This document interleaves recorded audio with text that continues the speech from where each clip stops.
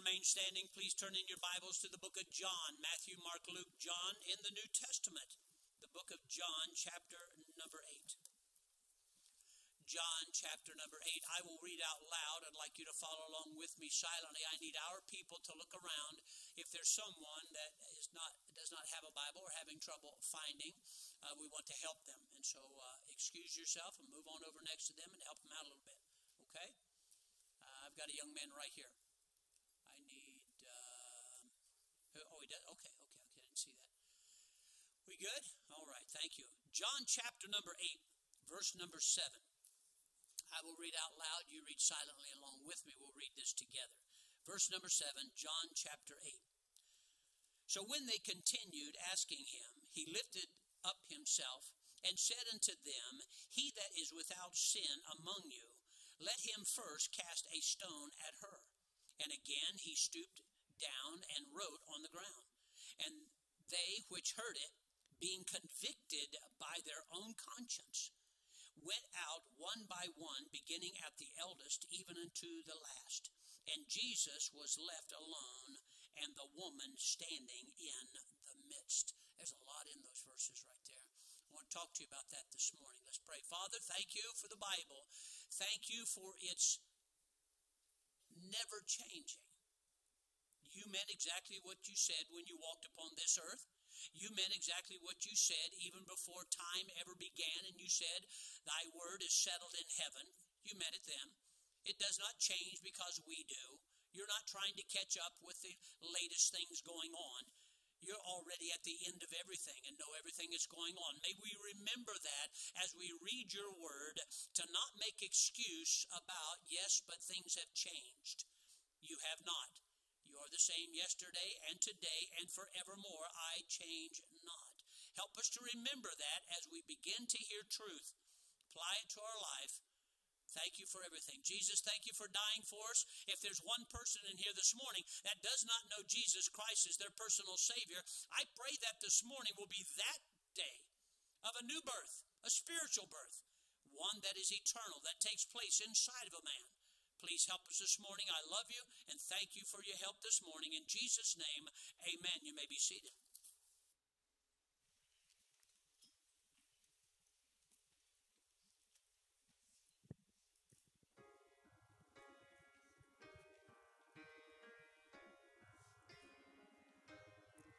She found an old King James Bible in that cheap hotel. She read the story about Jesus and the woman at the well. She found herself inside those pages and wondered how she had got so far gone. So far away from home, and she cried, I'll do anything, I'll pay any price, do whatever it takes to make something of my life. I'll find a way to start all over and wipe the slate completely clean. I'll do anything. From the other side of Calvary, God saw us lost. He looked at you and me, then he looked at the cross. Oh, the price, the sacrifice it would take, who would pay and who would go. Then Jesus stepped down from his throne and he said, I'll do anything, I'll pay any price, do whatever it takes to make something of their lives. I'll find a way to start all over and wipe the slate completely clean. I'll do anything. I'll take up that cross, lay down my life, and go to Calvary. I'll go through hell 3 days and come back with the keys.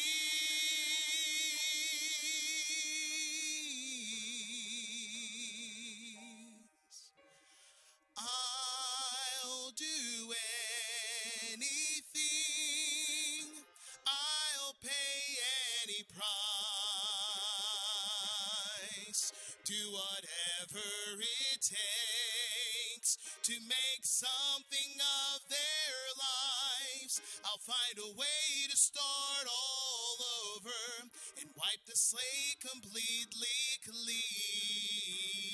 I'll do anything.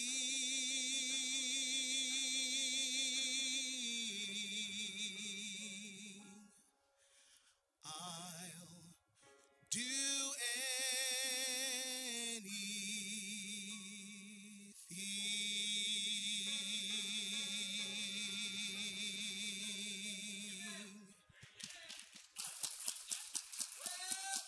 Wonderful. Thank you. Thank you. John chapter number 8. John chapter number 8, please. John chapter number 8. Pleased to have you with us this morning. Good song. My goodness sakes. How many people go about trying to figure out how to be good enough, how to pay, how to suffer so they could get to heaven? The Son, Jesus Christ, at the right hand of the Father, could basically already say, I've already done all that. I paid the price. I took up the cross. I met the need. I paid it all. All you got to do is come to me. If you'll do that this morning, you too can have a home in heaven. You cannot work hard enough to get there. You could not suffer enough for God to feel sorry for you. God looked down upon his Son. No man suffered like he did. No man has ever suffered like he did. It's not that they haven't been beat like that or torn like that or hurt like that. No man has gone through all of that and then took upon himself the sin of the whole world. To me, when he says, Father, let this cup pass me, I don't think it was the cross, so that was horrible. I believe it was, he never knew what sin was. He never tasted sin. No sin was ever found in him, not even in his mouth, nothing. And now he took on the sin. You ever had one of those days when just everything got all over you? I mean, it burdened you, made you sick, worried, brokenhearted, didn't know what was going to go on, wondered how things were going to turn out. Do you know that was you? Look up here. Imagine taking on the sin and burden of everybody from Adam to the last man. Trillions of people at one time. I believe that was the cup. He said, Father, if there's any way. But here's what he said, nevertheless, whatever you want's what's important. That's all that matters is the will of the Father. Jesus set that example for us. You know, but I can't. Well, who knows? The only thing that's important is the will of the Father. What is his will? Right there it is. Okay?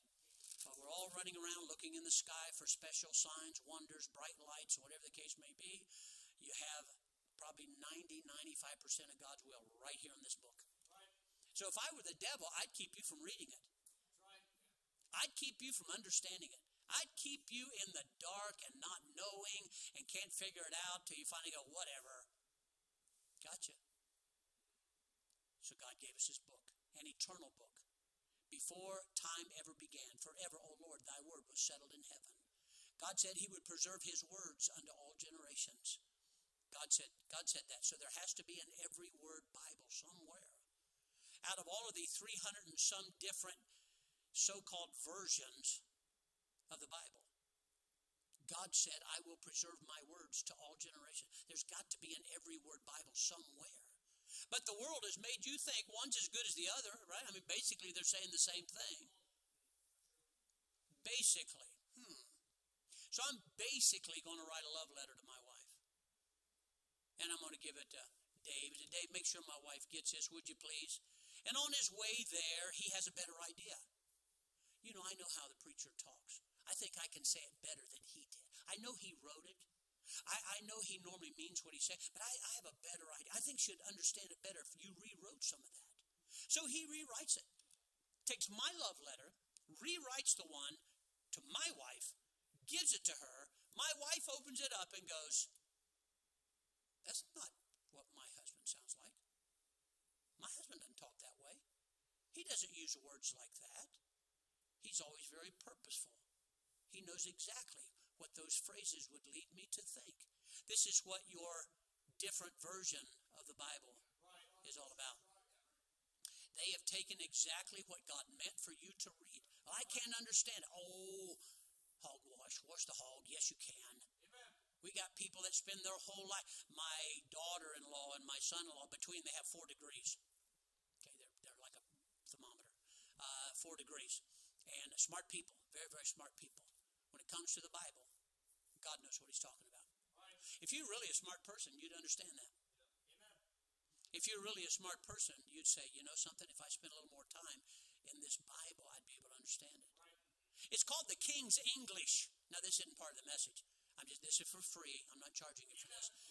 It's called the King's English. There has never been a more proper English than the King's English. So I have a question for you.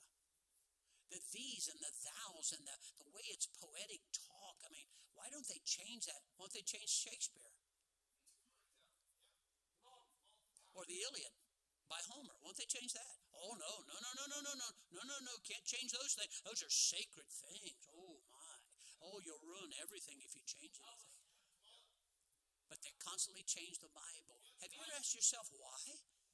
Why the attack on this book? Why did Hitler try to burn every one of them? Why did the Catholic Church try to destroy them all? Why did people so upset? I said Catholic Church. Look at me. If you want to defend, that's because you have no idea what you're talking about. Okay? So I'm not even upset. Look at me. Please sit up. Attaboy. Thank you very much. So I want to talk to you. Look in John chapter 8, verse 9. Anybody know John Newton? Not Fig Newton. John, I love Fig Newtons. Put them in nice cold milk. Oh, that's the way to eat them, right? Amen. Coming down to your level now. Preaching at you now, ain't I? And so John Newton was a slave trader, owned his own ship, and used to take slaves from one country to another. He's a drunkard, a constant drunkard, unsaved, and this is what he used to do. And one day on his journey, he fell overboard. You know how they got him back in the boat? They harpooned him right through the thigh, drug him back on board. As life went on, he realized that he needed God. God pointed that out to him. He got saved. He stopped all of that and began to help other people understand not only Christ, but what they were doing was sinful and was wrong. He was a white guy. So anyway, here's what happens. John Newton said this, okay? Here's what he said. I am not what I ought to be. Listen carefully. Listen. I am not what I ought to be. I am not what I wish to be. I am not what I hope to be. But by God's grace, I am not what I used to be. John Newton is simply saying, there's been a change in my life. When I met Christ, my whole life changed. I want to talk to you about this morning. There is always a change. There is always a change. When people meet the Savior, it always brings about a change. Look at me and listen to me. Whether you get saved or not, it will bring about a change. So you sit here and try to fake everybody out. Well, no, I go to that church. Nothing ever happens to me. I'm going to prove you wrong this morning. Okay? I'm going to do it with hopes that you'll turn to Christ and show you what's going to happen here. By the way, every time everyone meets the Lord, anybody meets the Lord, whether it's for salvation or after salvation, every time you come face to face, like this morning, you come face to face with Christ, there's going to be a change. There will be a change. People all over this church, since they have been saved, I was just talking about a young couple, they just turned 30. Just before they're 30 years old. I met them when they were 17. Actually, I met them before that, but that's when they got married. And you talk about a change in people's lives. You talk about a change in people's lives. And yet you try to convince people and me and yourself that you met Jesus and there's no change. Basically, you're the same old person. You just go to church now. I hate to point this out to you, but that's not true. That cannot be true. There's no way that can be true. Many people would have us to believe that basically they're the same kind of people, though they've been preached to, though they've been witnessed to. Maybe somebody in their family, their own life has changed, and you keep looking at them going, man, they sure have changed. But yet when you say you met the Lord, there was no change. How's that possible? How is that possible? In John chapter number 8, in this chapter, we see two classes of people. We see two classes of people in this chapter who represent all who know not the Savior. Everybody we're going to talk about this morning in this chapter do not know Christ. In this chapter, they do not know Christ. So I'm going to talk to the whole world that says, I heard that, I read that, I saw that, God pointed that out, and there is no change. I want to talk to you about that this morning. Look, if you would please, in verse number 3 through verse number 6. Chapter number 8, verse number 3. And Jesus said, neither hath this man, chapter number 8, wrong chapter. Did that this morning. Chapter 8 and verse number 7. So when they continued asking him, he lifted up himself and said unto them, he that is without sin among you, let him first cast a stone at her. I'll describe all this in a moment. And again he stooped down and wrote on the ground.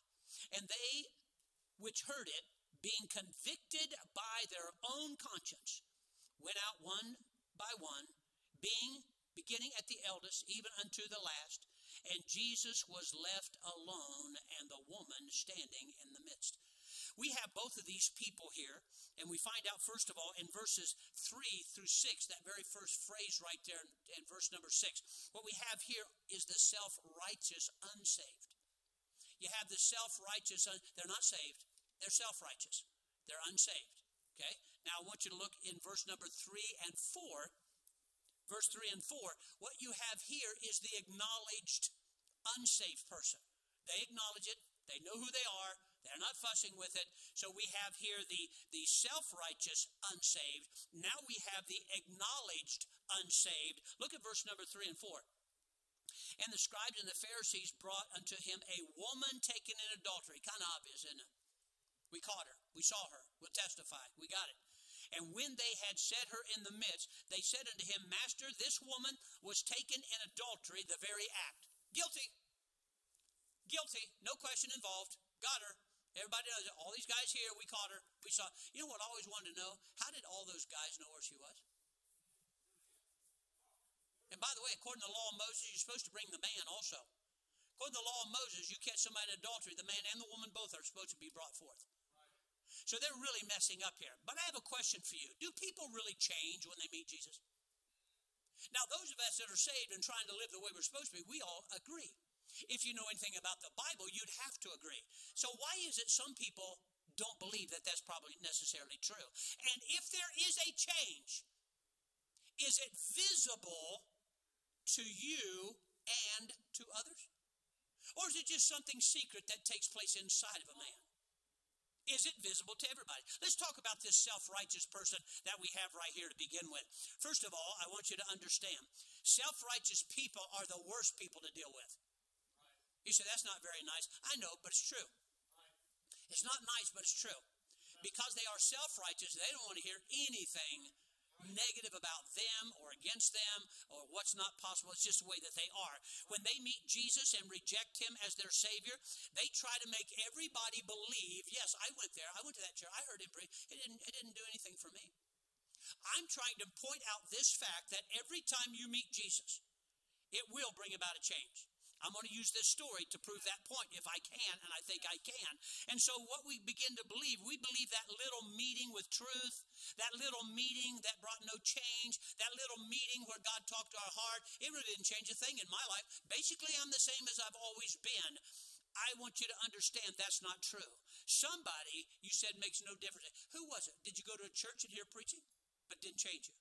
Who was it? Was it a friend or a family member that their life actually really changed? And you keep looking. I was talking to Soren the other day. A lot of he's Cambodian, and a lot of his brothers were here yesterday, and family was here. And I mean, street tough guys, okay? And gang members, the whole thing, okay? And they keep pulling on him. They want him to change. I was talking to him yesterday, and I said, what do your family think about you? He said, actually, they're really proud of me, especially my mom and dad. I said, what about your brothers? Do they still pull on you? He goes, yeah, they do. They still, while at the same time they see such a change, they want him back in that misery where they're at. But they see the change.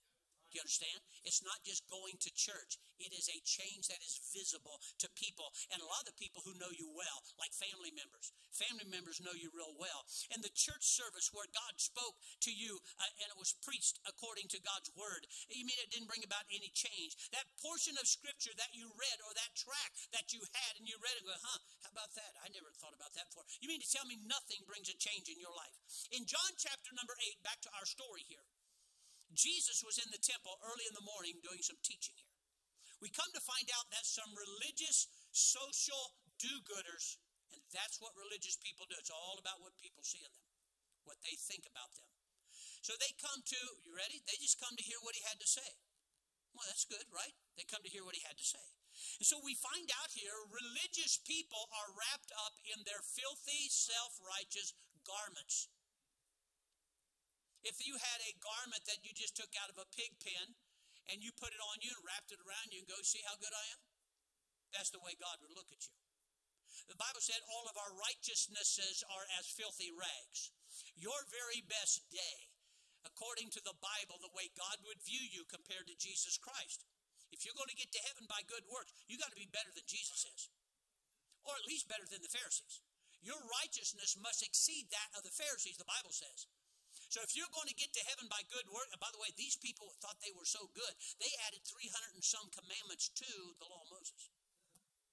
I mean, like there wasn't enough laws in here. There wasn't enough you had to do and not do. They said, you know something? You know, they were so self-righteous that they, when they're with their long robes and stuff on, some of them were so self-righteous and wanted people to think they were so holy. When they walked, they would flip their robe out in front of them in case they were to step on a bug and commit murder. You're not blaming me for anything. Wow, that's really impressive. It's really stupid. Now, I want you to notice, in this story, they did not come to Jesus to find out about them. They did not come to Jesus to change anything. They were meeting with him to show him they weren't like the people he was talking to. We're good people. Jesus, we come to hear what you have to say. But understand, when you said, repent of your sin, you're not talking to us. We're good people. We do all these right things. We're good people. You're not really talking to us. I mean, look at them. When they saw sin, look at what they did. They condemned sin. Jesus, we know what sin is. And that woman there, she's a sinner. Oh, boy, could they point that out. They knew people who were in sin. They knew people who weren't living right. These people could point out sin in a moment in anybody but themselves. Is that you? I don't know. I'm just preaching on a story here. I mean, just look at them. So we find out in John chapter 8, verse number 7. When people meet Jesus, do they change? Do they just come and go and come and go and come and go? And basically nothing's really happening. I want to try to change your mind about that. Look at verse number 7 once again.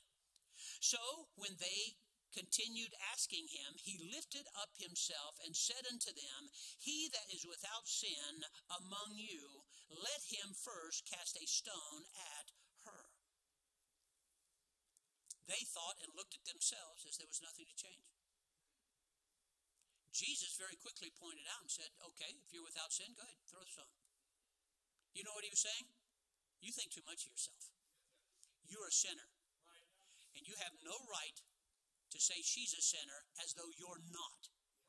So he's trying to point this out to them, and he's trying to get them to understand there is always going to be a change. There is always a change after the meeting. By the way, when you leave here this morning, there's going to be a change in your life. Whether you recognize it or not, things are going to begin to change. Listen to me carefully, what I'm trying to get you to say. In Matthew chapter 12 and verse number 30, the Bible says this, he that is not with me is against me. See, no middle ground. God said you're either here or here. Our world, we like the gray. We like the middle of the road. We like the you never know. We like the no absolutes. We love living there. You know what? And by the way, that area just keeps widening, doesn't it? Jesus said, you're either with me or you're against me. Right? He said, you either gather with me or you scatter abroad. There is no middle ground. So God said, when I meet you, You're either going that way or this way. There is no, I don't understand yet. I'm not going to make a decision yet. Yes, you will. There is no neutral ground with God. There is always a change when you meet Jesus. I want you to notice, I'm going to point this out to you, the downward progression. These men simply came to hear what he had to say. Well, if that's all it is, that's not going to bring a big change. We'll just listen to the guy. That's all we're going to do. We'll just listen to the guy. Let it go at that. So they came to him, and the first thing Jesus did was to point out, oh, okay, well, if you're without sin, throw a stone. They couldn't get past that. Boy, did that bring about a change in their life. I want you to notice in verse number 13. Look at verse number 13, that same chapter here. Verse 13, watch what it says. And the Pharisees, therefore, said unto him, Thou bearest record of thyself. Thy record is not true. Hold on. You came to hear what he had to say. Now you're calling him a liar. They say, oh, yeah, you're just witnessing of yourself. Really, you're not telling the truth. They called Jesus Christ a liar. Now, wait a minute. These are good religious people. These are good people who do not need to change a thing. And Jesus said, you without sin, you cast the first stone at her. Now they're turning again. They just come to hear him talk, just like you did this morning. Let's just go to church, hear what this guy's got to say. I always like people who warn people before they come here. Now, look, our preacher, he gets a little excited about stuff. Okay? I'm just letting you know before we get there. Don't do that. Tell them I'm a nice guy. And when they come here, let me shock them. Okay? Now, look at verse number 19. Look at verse number 19. Then said they unto him, Where is thy Father? Jesus answered, Ye neither know me nor my Father. If you had known me, you should have known my Father. They get angry at Jesus Christ, and they did not know God, and he pointed that out to them, and he said, You don't know me? You don't know the Father. I'll bet that hit them right in the religious belt buckle, didn't it? I bet they looked at that and went, Whoa, you can't say that to us. We're church people. We know something about the Bible. We don't hurt people. We are nice to our neighbor. We mow their grass. We paint their barn. We're really nice people. These are religious hypocrites. Look at verse number 22. They tried to make other people think he's possibly suicidal. They're talking about Jesus. Watch what he says here in verse number 22. You there? Verse 22. Then said the Jews, Will he kill himself? He's talking to them about the crucifixion. And they're trying to let people know the guy's going to kill himself. He's going to commit suicide. Wait a minute. They only come to hear him, but there's no change in their life. They come to him, telling him how good they are. And look, we can point out sin in other people's lives. We can do that. Now all of a sudden they're attacking Jesus. But there's been no change here. There's been no change in these people's lives. Drop down to verse number 33. Verse 33. They answered him, We be Abraham's seed, and were never in bondage to any man. How sayest thou, ye shall be made free? Now, hold on a minute. They realized that Jesus was exposing their self-righteousness. So like a lot of people do, we start claiming our heritage. I remember when I was down in Chattanooga going to college down there, that you go knock on a door down there, and I'm telling you, it's weird. People talk funny. Hi, y'all. It's good to see you today. Can I help y'all? You know, and you go like that. And so I knocked on the door. I remember a young lady one time. I said, Ma'am, I'm so-and-so. I'm from such and such a church. What is I hear talking to people about church, wanting to know if they're saved and so on. Why, my daddy helped build that church. I said, well, yes, ma'am, I understand that. That's great, but I'm asking you, has there been a day in your life when you received Christ? Sir, I'm not sure you heard me, but my daddy and my grandpa helped build these churches around here. I said, well, yes, ma'am, I understand what you're saying, but I want to know, do you personally know Jesus Christ as Savior? I couldn't get past her good works. She would not let me. What she was basically telling me was, look, I don't need to hear this. I'm okay. I don't need to hear this. I'm good enough. I don't need to hear this. I don't do anything wrong. And then she got upset. You ever notice people that never do anything wrong and they're really right with God get upset? You ever notice that? So watch what happens here. Go down to verse number 40. Verse number 40. Same chapter, verse number 40. But now you seek to kill me. Oh, this is really great. Here's these nice religious do-gooders, these moral, self-proclaimed moral people. Now they're just going to go kill a teacher. They just come to hear the guy, and before it's all over with, they want to kill him. But there's been no change in their life. Does anybody see the change that's taken place? They didn't even receive Christ as Savior, and they're changing. People think they float in and float out when they hear the truth. The truth shall make you free, or the truth is going to make your conscience and yourself feel even guiltier about what's going on in your life. But you're not going to walk out of here the same way you walked into here. Drop down to verse number 48. Verse number 48. Then answered the Jews and said unto him, Say we not well that thou art a Samaritan? And that's not right. Yeah, and a devil. Verse number 49. And Jesus said, I have not, and boy, this ought to be a kick, right? But I honor my Father, and you dishonor me.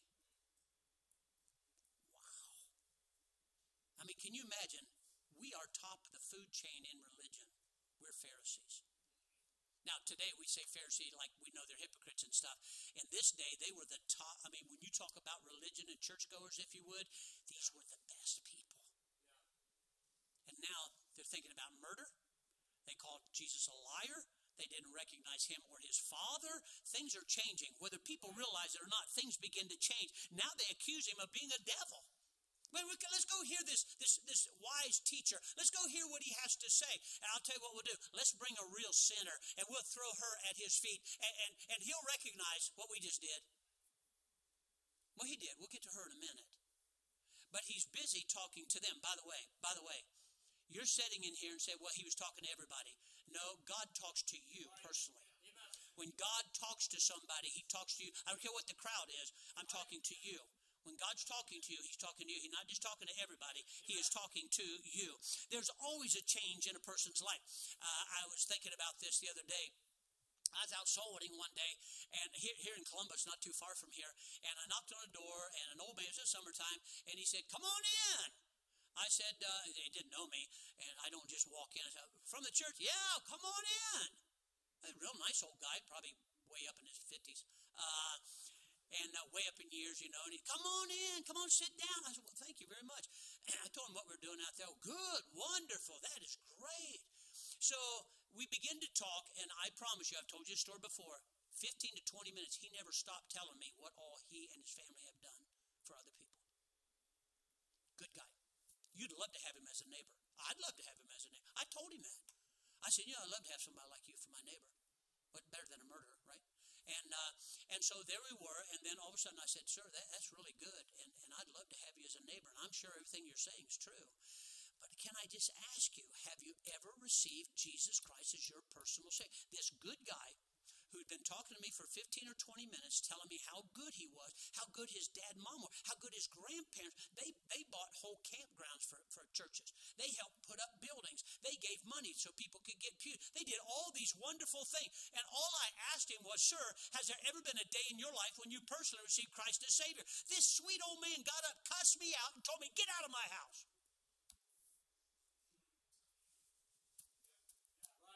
These nice people who come before Jesus didn't make them come there. He didn't talk them into something they really didn't want to do. They were going to do this to show him, we recognize sin. We know what this is all about. But some people would have you believe that they actually met Christ in church. A friend of yours was trying to talk to you. You were reading the Bible, and all these things were, and nothing took place. Nothing really changed. These people thought they were the top of the food chain when it came to being good religious people. And Jesus said, okay, great. Then you, who's without sin, you throw a stone at her. Boy, he nailed them, didn't he? He nailed it. He's nicer at it than I am, but he nailed them.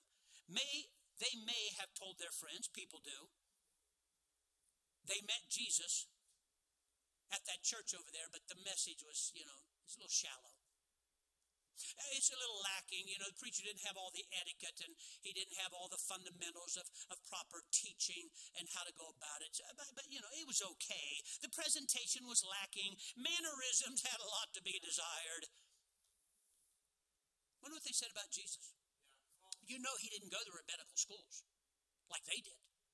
He didn't talk like they did. No, he talked as one having power and authority. Oh, that ate their lunch right there, didn't it? You can't talk to me that way. Sure I can. Sure I can. Folks, listen to me. We don't come to church to try to fool everybody on how good we are. We come to church to hear what Jesus has to say about us and about him and make those adjustments. There has to be a change in your life. When God is talking to you, there will be a change. If you reject it, there'll be a change. If you accept it, there'll be a change. Nobody stays the same after meeting Jesus Christ. People who used to like you, my sister's here.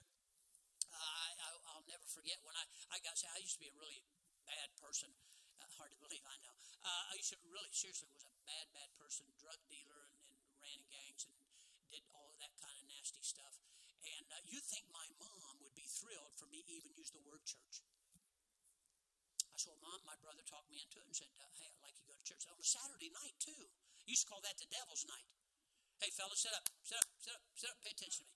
And so I went to church that night. And that was only the second time I ever went to Baptist church in my life. Baptist people are weird.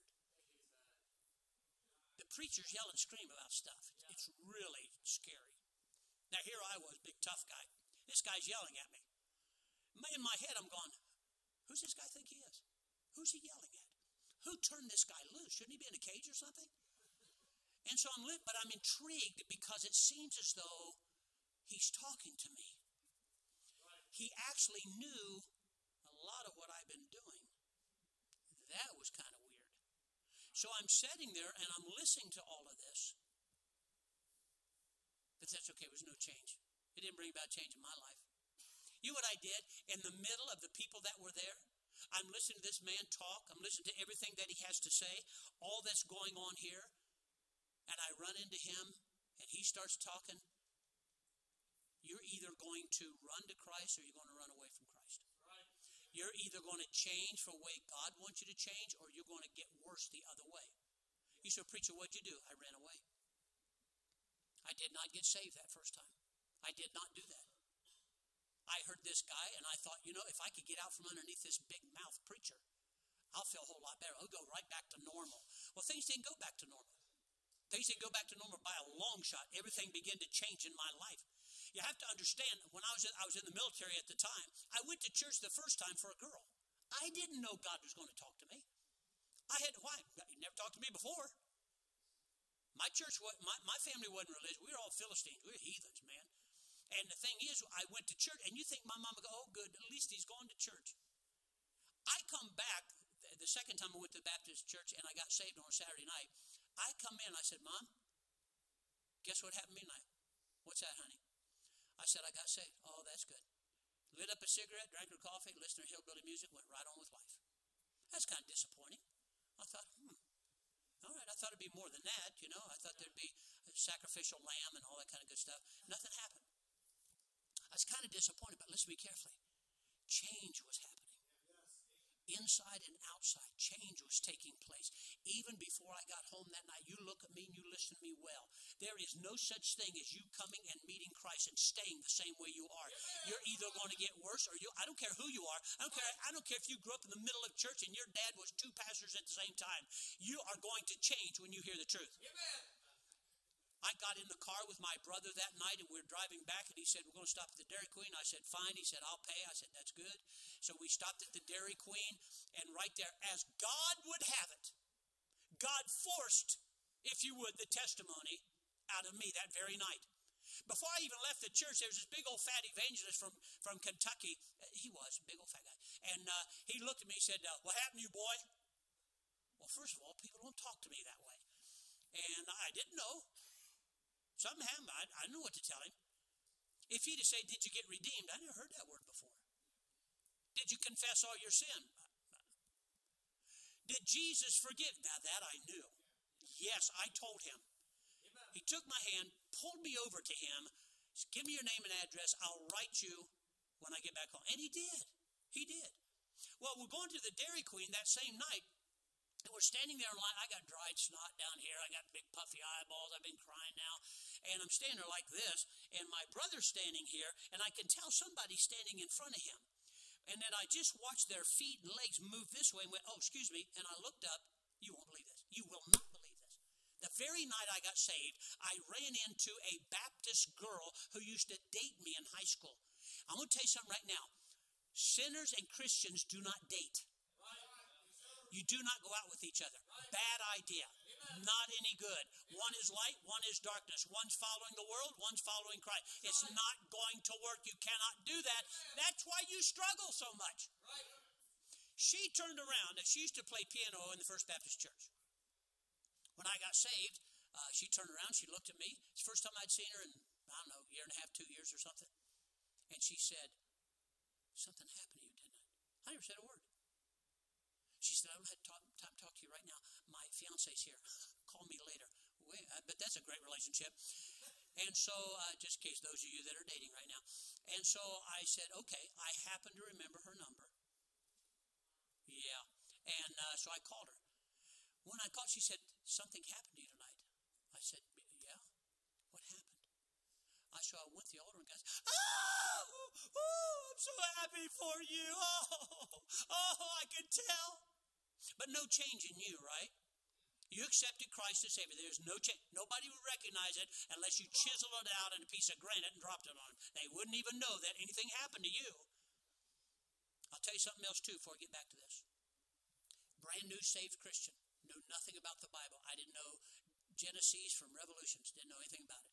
Okay? Seriously, I did. So if you're here and go like this, I don't want to bring a Bible. I didn't know anything about the Bible. I didn't know there's more than one Mary in the Bible. I didn't know there was a whole book about jobs. Well, how do you spell jobs? So I'm serious. That's how we just were. I had no idea. So we went home, and I had to. And I'm not joking at all. That's serious. I went home. And here was on my mind the whole time she was talking to me. I said, "Can I ask you a question?" Yes, anything. I'm so happy. Ready? Look at me and listen to me. Amen. I just got saved. I wasn't raised up in church. I didn't know anything about it. I asked her, why didn't you tell me? Amen. Here's her excuse. Ready for this? I was afraid I'd lose you. Lose me? I was in 2 auto accidents they said I should have died in. I was in Vietnam. I should have died there. And you were afraid of losing me? Why didn't you tell me about Christ?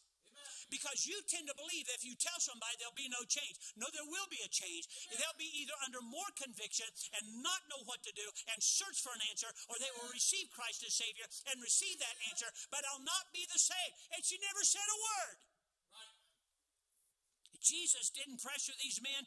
He didn't trick them into some religious language. See, that's what people think. Wait a minute, he's trying to talk me into something. You better believe I am. I'm trying to talk you into going to heaven and receiving Christ as Savior. Amen. There's an apartment. I wasn't there. Somebody else was. We used to go over here. Now, I guess they're going to maybe tear them all down or something over here. But we'd go over here on Georgesville Road.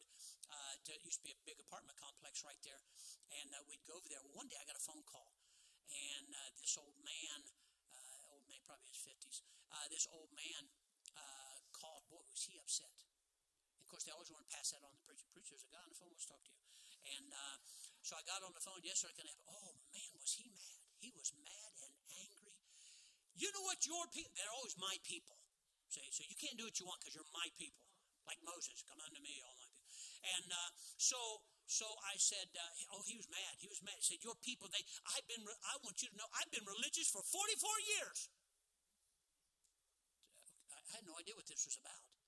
And your people keep coming by my apartment and telling me, you have to be born again. All people have sinned, and you're not right with God. I told them I've been religious for 44 years. What's wrong with my people? I said, well, sir, I don't know what to tell you here. He said, if a person goes to church and a person is religious, that should be good enough. You know where I'm going with this, right? I said, well, sir, Jesus said, there is none righteous, no, not click. I couldn't figure out why he hung up on me. Well, I don't have a different message for you. I don't care what country you're from. I don't care what color you're from. I don't care what age you are. You have got to understand it. There is one salvation. There's one Jesus Christ. There is one God, and that's Jesus Christ, and his Father is Jehovah. That's it. That's it. There is none other name under heaven given among men whereby we must be saved. Jesus is the name you have to call on. And if you do that, by the way, if you reject him, you're going to change. And if you accept him, you're going to change. not just those who accept him. So we have to understand something here. The guy hung up on me. I can't figure that out. Am I talking to you today? You're here and just don't understand why I keep preaching this way, do you? By the way, I do the same thing to our high schoolers. I teach Bible. Okay, then I preach a little bit. And they just look at me like, what's the big deal? I'm looking for change. I want to see change. Why? Because everybody that meets Jesus Christ, there is a change in their life. Maybe there's somebody in here, you're kind of like these people here today. Why are you here? To continue building on how good you are? But then you hear stuff like this, you go, no, that's not me. See, he's not talking to me. I'm a good person. I don't do stuff that's wrong. By the way, I know what sin is. I can point it out. But it's not you.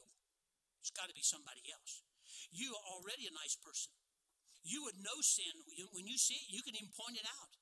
But today, it seems as though you are being talked to. Just like that Thursday night when I sat there. First time I ever heard a Baptist preacher in my life. I didn't know this. He had just got called to preach. I think it was a month or two before that. He didn't know much Bible. I didn't know much about Christianity. And yet it was just him and me. He was talking to me like he was inside my head and inside my heart. God was forcing, saying, what are you going to do? Bringing about a change in my life, and he's trying to do the same thing with you. But maybe you think you're this way right here. You need to give in to Jesus. You need to let him uncover you to you, and you need to be, it's not that he's not going to be honest with you, it's that we will not be honest with us. We keep making excuse like they did. Oh, no, we caught her. Yeah, we know what sin is. Yeah, it's all about her. It had nothing to do with us. Jesus turned right back around and said, well, since you're here, fellas, let's talk about you repenting of your sin too. Oh, I bet that lit their fire. I bet they didn't like that a whole lot. You'll never going to be the same. You just will not be the same. The Holy Spirit of God demands a decision to be made. When he's talking to you, he demands a decision. Why do you look so happy? And then we lie. I was up late. I can't believe how many people never really feel good. You okay? I don't feel good. You haven't felt good now for about 10 years. You're using that as a cover-up. That something is seriously wrong. You want everybody to think the best of you, and it seems to be natural to do that, like these people here. But there was a reason Jesus pointed them out and was talking to them. He wasn't mad at them at this point. They come to hear him, he's going to tell them. First thing you want to talk to him about is your sin.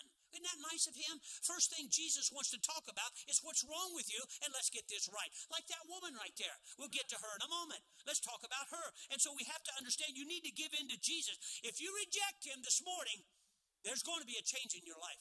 I know some of you sitting here right now, I don't believe that. Okay. All right. I have the religious do-gooders right here. Church people. Know the law. Point out sin.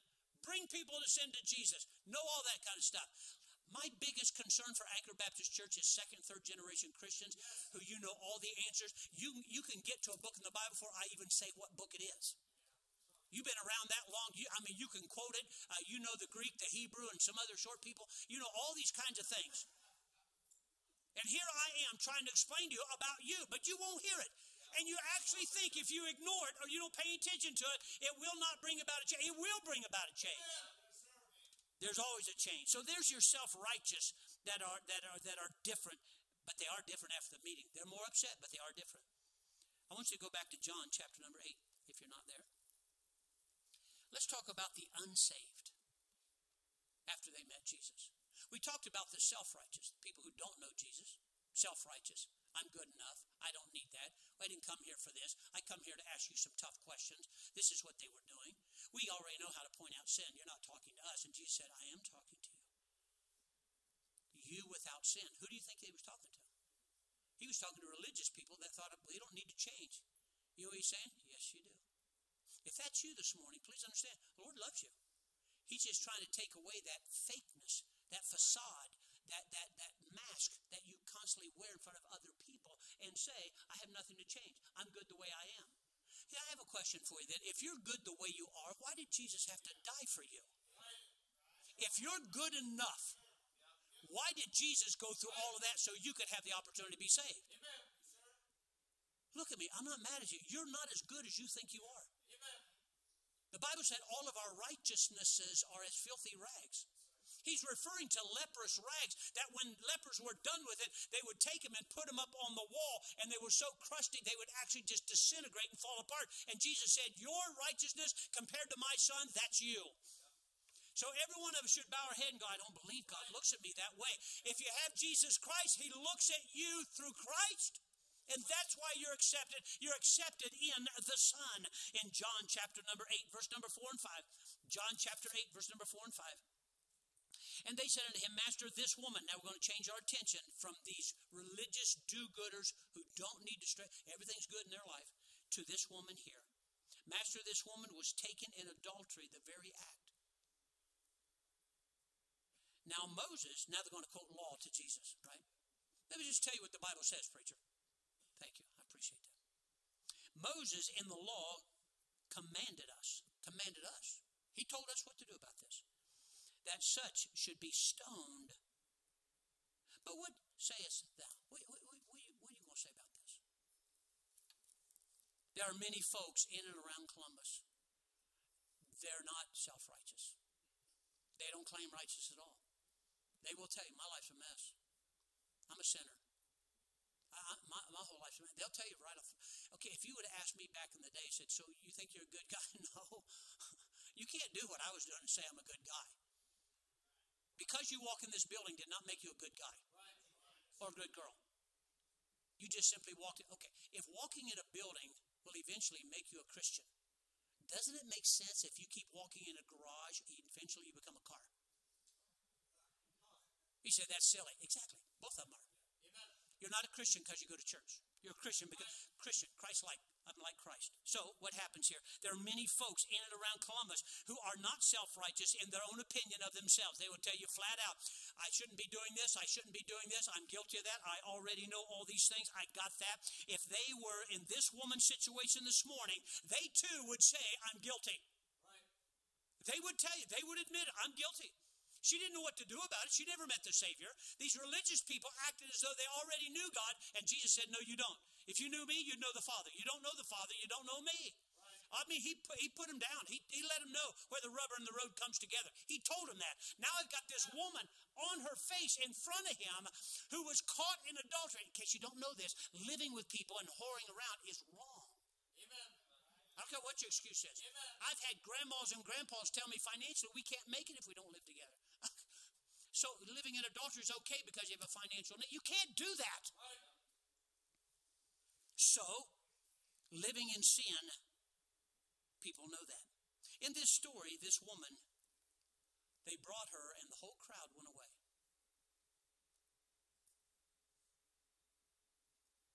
It's kind of obvious who Jesus is talking to now, isn't it? There's nobody else around, kiddo, but you. It's kind of like that night when I got saved. I finally went to the altar. I mean, there's a big battle in my head and my heart because your flesh doesn't want you to get saved and make that change. And so I finally went to the altar. I didn't know, but in that church, everybody came forward and prayed, and they all prayed out loud. You said, bet that was confusing. I didn't know it. I mean, I was zeroing in on the Lord. And you want to hear my prayer? You said, what kind of prayer did you pray? Jesus, I'm sorry, I'm sorry, I'm sorry, I'm sorry, I'm sorry, I'm sorry. Please forgive me, please forgive me, please forgive me. He said, that's not the, what about Jesus and Mary and confessing? The Bible said, with the heart man believeth unto righteousness. I didn't know what to say from here, but Jesus was reading volumes from here. Amen. With the heart man believeth unto righteousness. You understand that? So what happens here? This woman, she knew she was guilty. Come on, you're caught in adultery. It's all according to how you look at it. No, I got all these people caught you right in the very act of adultery. And here she is. She's meeting with Jesus. And she has a choice right now. There's nobody else around, just her and Jesus. She has a choice. Same thing you do. You can get up and walk out here. Choose yourself another church. Never come back here again. That's a change. Right. Or you can run to Jesus and make that change. Right. You're a free moral agent. It's your choice. But don't blame anybody else. Ty, look up here, Ty. Listen to me, please, okay? Now, watch what happens here. After the meeting with Jesus, he told her, he said, I don't condemn you. You say, oh, so he's not condemning her of adultery? What he was not condemning her of was like what they were condemning. You know what he said? Look, I want you to go, but I want you sinning anymore. Change. I want you to change. So you got saved and you continue to live with someone. You're not even married. You go right back to the bar again. Right back to cussing again. Right back to accusing people, gossiping, whatever you do. No change? You're about ready to get a whole lot worse. This woman decided to run to Jesus. When I first met the Lord, I just told you a little while ago, it was so strange, and you got to admit it is strange. Somebody from off the street walks in, like all these guys here that are asleep. They all come, boy, are they interested. They come to church. They come to church to ride a bus, sing songs, somebody say, hey, let's have a good time. I understand that. But when they get here, this is what they're going to hear. What did you think you were going to hear when you got here? A radio teacher? You thought you were going to hear somebody delve into the Bible real deep and explore deep things you don't know anything about yet? That's not what you need. Imagine what Jesus could have talked to this woman about. You know what he said? I'm not going to condemn you. Why? She's condemned already. I want you to look at a verse. I thought I had it. I'm losing things here. Anyway, the first night I ran. I did. My brother was so brokenhearted. That Thursday night, I thought if I get out here, I'll be okay. I wasn't. I was still in the military. My brother begged me to come back inside. Please, please. He didn't even know how to tell me, but he knew what I needed to do. You don't need 15-year course on soul winning to tell somebody how you got saved and how Jesus can save you. You have a need, he'll meet that need. You're a sinner, he's the Savior. Let's get together. God, you're right about everything. I'm sorry, I'm sorry, I'm sorry, I'm sorry. Please forgive me, please. You do not need to take a course or understand the Bible to do that. That very night, I was up here from Fort Campbell, Kentucky. I was in the military. And Army as paratrooper. And a lot of pride goes along with that kind of stuff. I was combat engineer, demolitions expert, and all that kind of cool stuff. And so if I could just get out of this parking lot, if I can just get away, I'll be okay. That's what you think, isn't it? You think if you go out here and you turn on your radio, you won't even hear this anymore. You think if you don't hear it here, that's not going to make a change in your life. I got out to my car that night, and it was froze up. Go figure. I couldn't get away. So I went back in to get my brother, and he said, well, let's find something. So all these nice Christian men come out to work on my car. Well, in those days, you had a big car with a smaller, they were big engines, but you had a lot of room around that engine. So before I got to the church that night, I put my beer up there to keep it cold. And also, that's where I hid my drugs. So I'm going to go to church. If I get done, no change, I'll just come back out, go on with my life. It was froze up. Well, those good people come out and said, well, Brother Bell, pop open your trunk and we'll see. No, I'm good. Just if you push me a little bit, I'll pop the clutch. I'm sure I'll be fine. It had already started changing the very night I rejected him. He said, oh, that could happen to anybody. On my way home that night, by the next morning, it froze up again. I'm supposed to be at Fort Campbell, Kentucky. It was froze up. I had to call a tow truck. It was just my mom and kids living at home. Had to call a tow truck. They took it over. They worked on things, and they charged me so much money, I had to borrow money from my mom just to get back on the road again.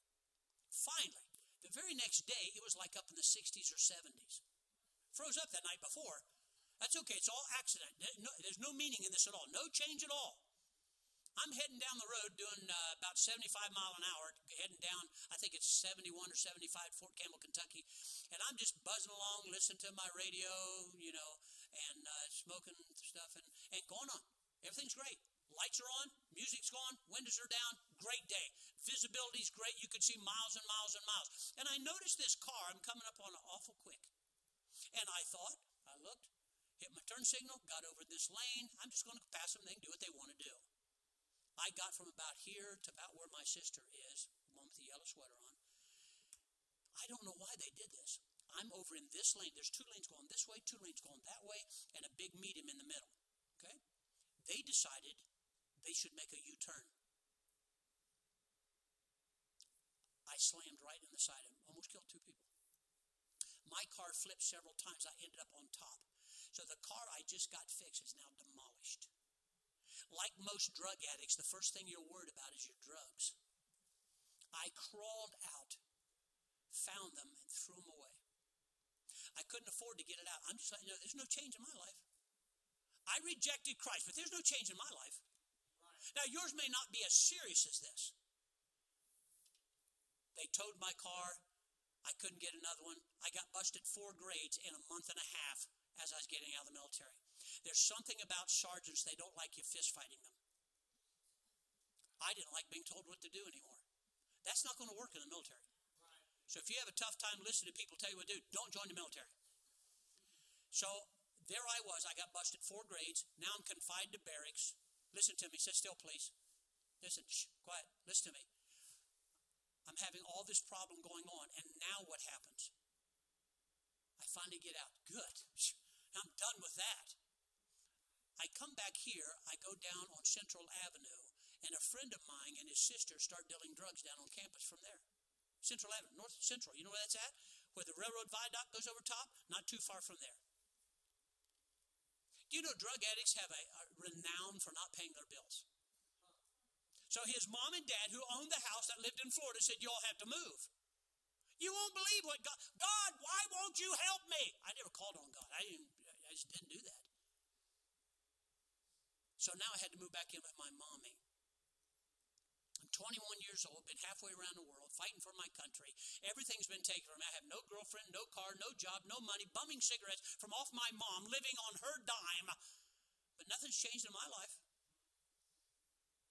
You won't believe this. Do you know who's living right behind my mother? My brother, who'd been saved for about 1.5 years, and he was bound determined everybody in the world is going to get saved. So he would top the fence, walk up to the house, witness to my mom and sisters who did not want to hear it. Boy, they gave him a tough time, didn't you, Pete? And they gave him a tough time. Now she'll go like this, I don't know, I've just always been nice to people. I'm out by the back door. I could hear him. He had a voice that boomed a lot more than me. You keep thinking if you get away from my voice, you'll be okay. It don't work that way. I'm just telling you, it doesn't work that way. So every time when he would come out, he was so dejected. Nobody was getting saved. He just wanted somebody to get saved. What do? You turn your attention to your family. On his way out, he would stop. Hey, look, why don't you go say, Bill, don't start that stuff with me. I'm telling you, don't start that stuff with me. I got things going on. Excuse me? You're living with your mom. You don't have any money. You don't have a job. You don't have a car. You don't have a girlfriend. Nobody comes around to help you anymore. And it's amazing how you hang on to those dumb statements that everything's okay when things are not okay at all. That loneliness inside of you, your conscience right now plaguing you saying, how does he know that stuff? That's the way I feel. I think God talks to me like that sometimes. I'm talking to you. More properly, God's talking to you. There it was on a Saturday. I don't know how many weeks went by. I have no idea. I finally went on a Saturday night. And God continued to talk with me. I sat in church right about over, Miss Hope, raise your hand. The church I went to was split in 2 sections. There's a country church out here, Hayden Run Baptist Church. And about 4 rows back, 3rd person in, that was me. The person beside me, I didn't know him yet, would eventually be my wife's brother. And then my brother sat on the end. You listen to me well. Your own flesh and every excuse you can come up with is going to start plaguing your mind the closer we get to this invitation. You ever seen those comics on TV? There's a little devil on one shoulder, a little angel on the other. That doesn't happen. It's the only way I can explain it. While I'm sitting there, understand, I know nothing about church. I know nothing about spiritual anything, okay? I'm a drunk, a dope addict, fighter. I just run. I don't care. I hate everybody because I hated me. And there I am, sitting in this church. My eyes, I would not quit crying. My head is in my hands. My elbows are on my knees. I'm staring at the ground, and I'm thinking, what is wrong with me? What is wrong with me? Well, if God's that kind, God loves you so much. He is willing to break you if you'll turn to Him, but He will not make you. And in my head, I'm thinking, you won't believe the argument. Don't give up. Don't forget about that party coming up. You owe some people some money. You can't do that. You got this deal going on. All this stuff's running into my head. That would be the devil's side. Trying to tell me what the world still wants to give me. On the other side, now this didn't happen, just in my head. I heard this other voice for the first time in my life. It didn't bargain at all. It just said, you know this is right, come on. You know this is right, come on. Then I did this. Wait a minute, this voice is lying to me. Nobody comes by and picks me up. Nobody cares whether I'm alive or dead. Nobody cares what's going on. This is a lie. Your whole life that you keep hanging on to is a lie. It's a facade. It's the same thing these religious people did here when they kept saying, but we're good enough. We don't do anything wrong. That's a lie. That's a lie. According to God, your righteousness is filthy rank. Your sin put Jesus on the cross. That's pretty bad. When that finally dawned on me, I didn't even know what to do. So don't tell me I don't know what to do in a Baptist church. You don't know what to do when you've offended somebody and you need to ask them to forgive. You don't know how to do that without being taught. I looked at my brother. I said, Bill, what do I do? You won't believe this. I would go down from here, but I don't have the lapel mic on. He stood up in the aisleway. Now, I didn't know what an altar was. I didn't know what repentance meant. I never heard those words. You don't run around the street and hear words like that. He got up and he pointed. I got up out of my seat and came down to an altar. And that's when I had that great prayer that changed my entire life. Jesus, I'm sorry. I'm sorry. I'm sorry. I'm sorry. Please forgive me. I did not know. Well, you address the Father through the Son, and God has made it so simple that if you never go to church, you know you're a sinner. He'll point that out to you, and he'll tell you Jesus is the Savior. So take away your church. Take away what you've been taught. Take away your education. Take away your money. Take away your family heritage. Take everything away. It's just Jesus in you. What are you going to do? You reject him, your life will change. You accept him, your life will change. Everything changes when you meet Christ. One way or another, everything changes. I could go on and tell you about Peter and how his life. Peter was a swearing, cursing fisherman. That's where they probably come up with the phrase, you cuss like two sailors, Peter. And so what you have here is, then you have the self-righteous Paul. Paul was a murderer of Christians. He met Jesus, instant change. Oh, but with us, it doesn't change that fast. Changed that fast in me. Changed so fast it scared me. I went home that night. I told you the story before, but it's about me. I love telling it. I went home that night. I went to bed. I felt so different. I laid down in the bed in the absolute dark and sat right back up again. Something was different. You know what it was? Peace. I couldn't believe it. Peace that passeth all understanding. I couldn't understand it. I'd never been that way before. I had never had that kind of subtle, deep, man, everything seems to be okay. I hadn't had that since the day I was born. But there's no change in my life. And there'll be no change in yours. Some people are just that way. That's not true. Everybody changes. The maniac of Gadara, maybe this is some of you. This guy was running through the tombs. He refused to wear clothes. He's scaring everybody to death. They even shackled him, put him in jail. He broke out again, went right back to the tombs and the caves and lived there. Everybody was scared to death of him until he met Jesus. Jesus showed up that day, and he ran to Jesus and fell right at his feet. But there's no change in his life. Who you kidding? The Bible said after he met the Lord, he was clothed. By the way, that's what happens when you get saved. You start dressing the way you should. He was in his right mind. He was no longer delusional. He was no longer making stuff up. And he wanted to start following Jesus. Quite a change. There's no change in him. What about the woman of Samaria? You know the woman at the well? You remember her? Jesus said, give me a drink of water. She goes, wait a minute, you're a Jew, I'm a Samaritan. We have no dealings with each other, prejudiced. But Jesus said, I need to go through Samaria. You know why? He needs to meet that woman. Amen.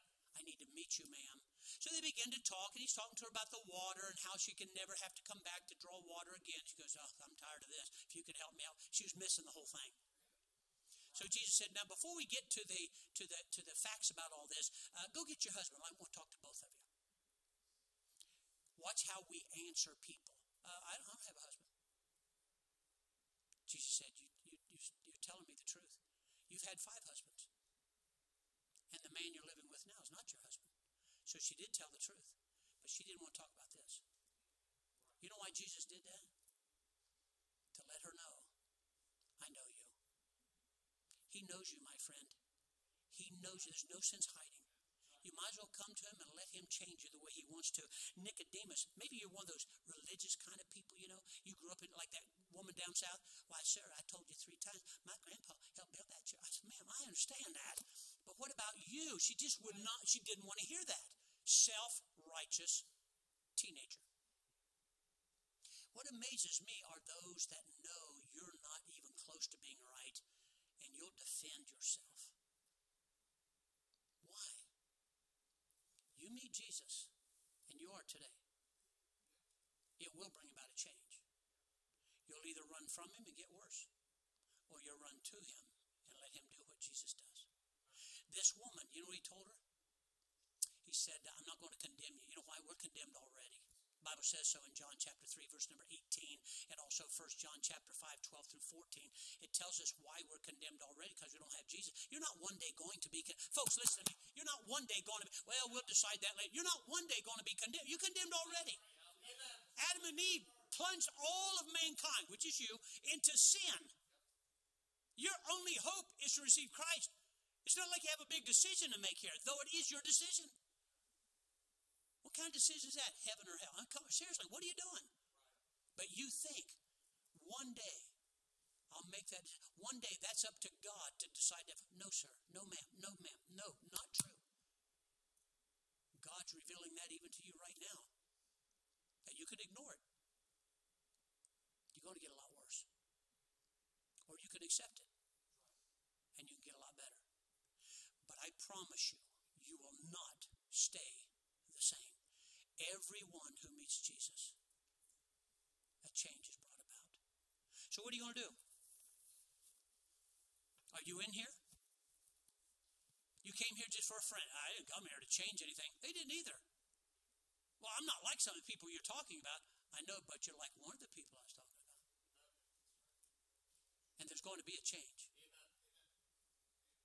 What are you going to do? Walk out? Then why did you walk in? Why did you walk in? Why did these people approach Jesus? And when he told them the truth, they said, I don't want to hear this. That's not us. I don't know who you're talking about. And then they attacked him. This woman who was a sinner, I mean, she's sleeping around. He brought a change in her life too. Oh, by the way, I don't deal drugs anymore. So I'll let you know. I don't fight with people unless I have to.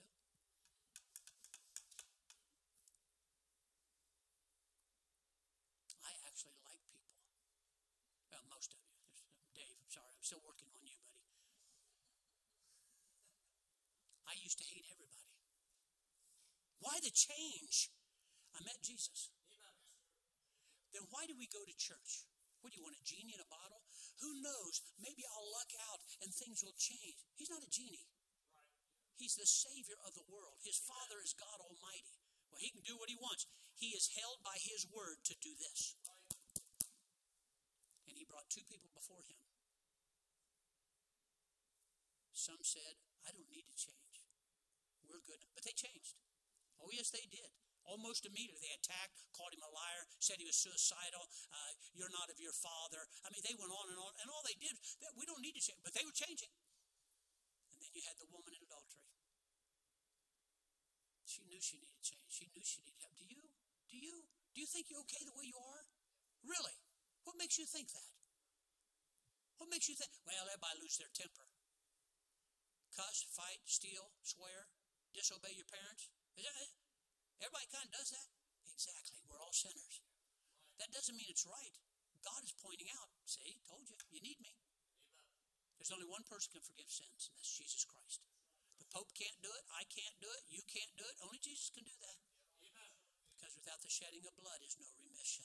Jesus died for you, my dear friend, and he does want to bring about a change. Now, if you don't, it's going to bring about a change anyway. I want you to understand that. Well, I just won't change right now. Oh, it won't be done on purpose. I didn't get busted 4 grades on purpose. I didn't almost go to prison twice on purpose. But it happened. Now you think like this. Why do we listen to this guy? I don't know. Do you understand something? before you and all around you are people's lives who changed as soon as they met Jesus. And some of you for better or worse. Nobody stays the same. Let's pray. Father, thank you for this time.